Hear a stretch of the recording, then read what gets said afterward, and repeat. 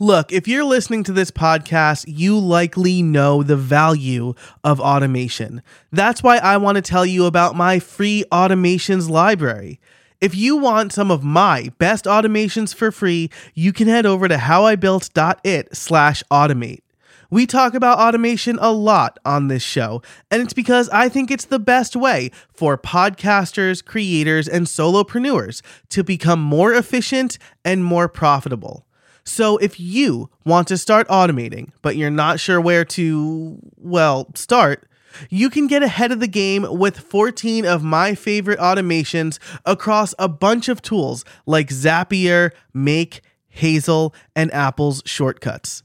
These are automations I use every day to help me run my business, and I know that you're going to love them. Again, you can get them for free over at howibuilt.it/automate. That's howibuilt.it/automate.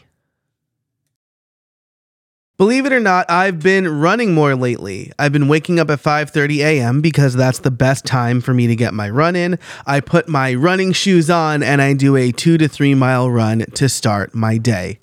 Now, this is not something that I used to like to do because honestly, it would wreck my day. I'm not a runner and running takes a lot out of me. While the run feels great, I would feel tired and unfocused after. That is until I started drinking Magic Mind. This little shot gives me the perfect boost to get over that fatigue I'd feel from waking up early and getting a run in. And that's because it has a bunch of natural ingredients. It has matcha for a coffee-like caffeine boost, and it has something called cordyceps mushrooms, which support higher energy levels and physical endurance. And that, I think, is the key to why it's been helping me so much in the morning post runs. So if you need a little productivity, energy, or focus boost, and you want to try Magic Mind, head over to magicmind.com/built and use the code BUILT20 to get up to 50% off your order. That's magicmind.com/BUILT and the code BUILT20, that's BUILT20, to get up to 50% off. But act now, this code is only good for the next 10 days. Hello and welcome to How I Built Bits, where every week I give you a cool tool, tip, or trick to help you be a better creator in 6 minutes or less. Clock's ticking, so let's get to it. It is part 3 of the Stream Deck Tour series. In part 1, I covered the Stream Deck Plus. In part 2, I covered page 1 of my Stream Deck XL. So today it is page 3. This is sparse and very focused because it is exclusively my live stream page. And so the first thing to know is when I open Ecamm Live, it automatically opens, the Stream Deck automatically opens to this page. I could make this a separate profile and do it that way, but I like having all of my buttons in case I need to go back and do something with the lighting, which is on page 1, which we covered in the last tour episode. So I'm going to run through these. This shouldn't take as long as the last one. I don't think there's like a lot of explanation, but it is super crucial. So starting, and again, I'll include a screenshot in the show notes for this episode so you can look and play along. So first, starting on the row 1, starting at row 1 and going across, I have my, we'll call this camera A. It is my Sony A6400, where it's just my main camera looking at me. The second button, so row 1, column 2, is a special screen share scene that I created where it's like my head in a circle in the top right, and there's a nice border and background around the screen share. I like to do this one when I want to put my head in the frame, and what I'm showing doesn't need to really be full frame. Now, the third column in row 1 is just the full screen. It is only the screen. I have another button I'll get to in a minute where I can put myself in the bottom left of that, but it is the full frame screen for maximum display capabilities. Column 4 in row 1 is the title screen, we'll call this, for my live stream. It's just a beginning plate that says the Automated Solopreneur. This is how I open all of my live streams. And so I'll usually press that button, go live, wait about 5 to 10 seconds, and then press the camera A button. Next, in column 5, row 1, is the camera A view with a lower third that is my Twitter handle. So it's just a little bar across the bottom, a branded bar with my Twitter handle in it. Next, this is column 6, row 1. This I call this the guest screen. So if I have another person with me, it'll be a split between me and them. If there is no guest, I usually put like a special graphic there, like something that I really want to highlight. So I call this guest scene 1, but this usually changes. Now, of course, I have a few extra buttons here, so I could add it somewhere, and I might, but for now that's just the guest scene. Then I have a button that says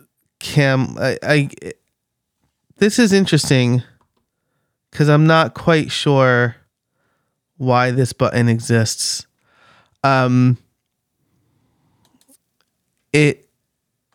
This just switches to camera A in whatever scene I'm in, is what this does. Okay, got it. So this just switches to camera A in whatever scene I'm in, and that's the second to last button in row 1.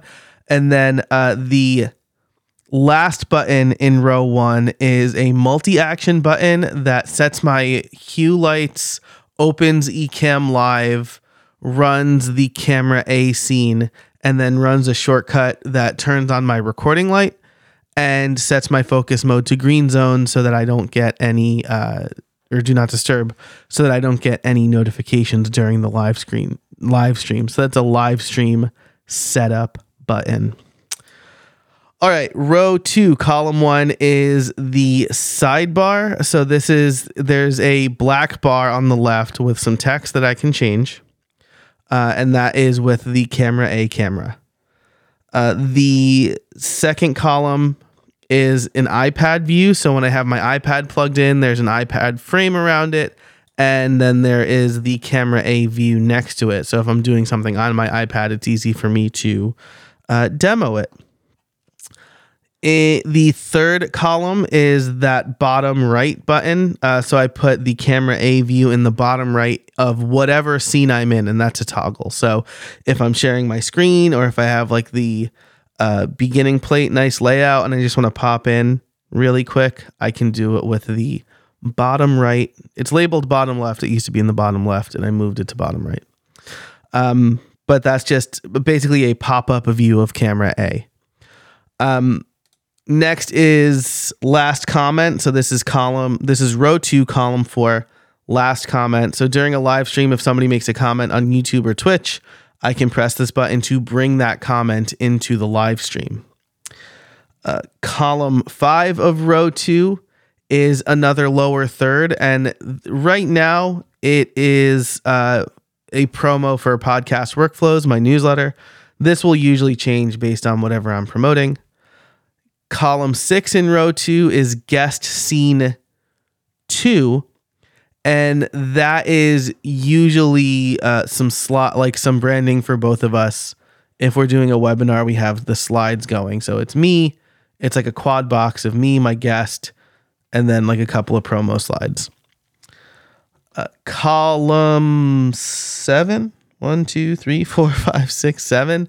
Column 7, row 2 is another this is just generic promo. So this could be whatever I'm promoting for the webinar, and that's just a pop-up scene.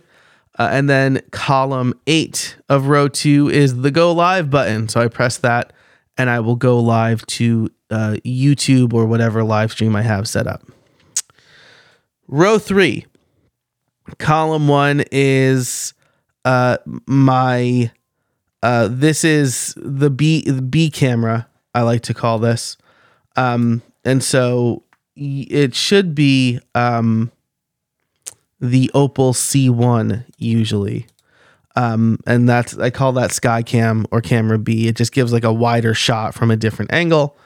Then in column 2 of row 3 is the iPhone view. So if I'm sharing my iPhone, it's very similar to the iPad. There's a picture of me. There's an iPhone frame around the scene, so it looks all very nice. Column 3, row 3 is a subscribe pop-up button that I usually only use when I'm doing recorded videos. Column 4 of row 3 is hide latest comment. Then I have a blank button, so I'm probably going to make some updates to this based on this episode. Column 6 of row 3 is just called split. And I think this was like a scene I was experimenting with. So now we're getting into like the dead zone kind of the Stream Deck. As I do more live streaming and experiment, I'll fill these out some more. Column 7 of row 3 is promo 2. So I like to have a few promo buttons just in case I want to promote like multiple links or whatever. Then column 8 of row 3 is blank. So, again, something is not there that maybe should be there or could be there.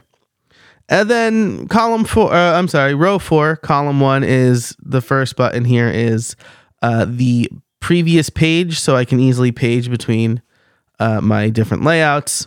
I have 2 different end screens that are the same. They used to be different backgrounds, which is why they're right now the same. So I can actually like get rid of one of these. This is columns 2 and 3. I have end screen 1 and end screen 2.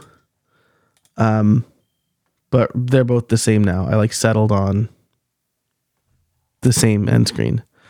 Then I have in column 4 the start live demo button. So if I want to show people Ecamm, I can do that with that button. And then I have 2 blank buttons. And then column 7 is a shortcut, which I think turns on my rocket lamp. And then I just have the last button here is guest left. So if I have a guest, it'll bring them in to the scene. But usually the guest 1 is not a permanent slot. Guest 1 is just like whatever. It's not an actual placeholder. It's if I have somebody in the guest 1 slot, if I have a guest, they're not made guest 1 is what I'm trying to say. So I have to change those anyway when I have a guest to use the actual person's name. So that is, have I really gone on for 12 minutes here? Wow. So this is longer than I expected it to go, but that's okay. So that's it for this episode of the How I Built Bits. I will include a screenshot of this page, and I'm probably going to make some improvements. So based on this episode, next time will be super short because I'm going to cover the Stream Deck pedal. If you have any questions about my Stream Deck, you can write in at howibuilt.it/feedback. Thanks so much for listening. And until next time, get out there and build something.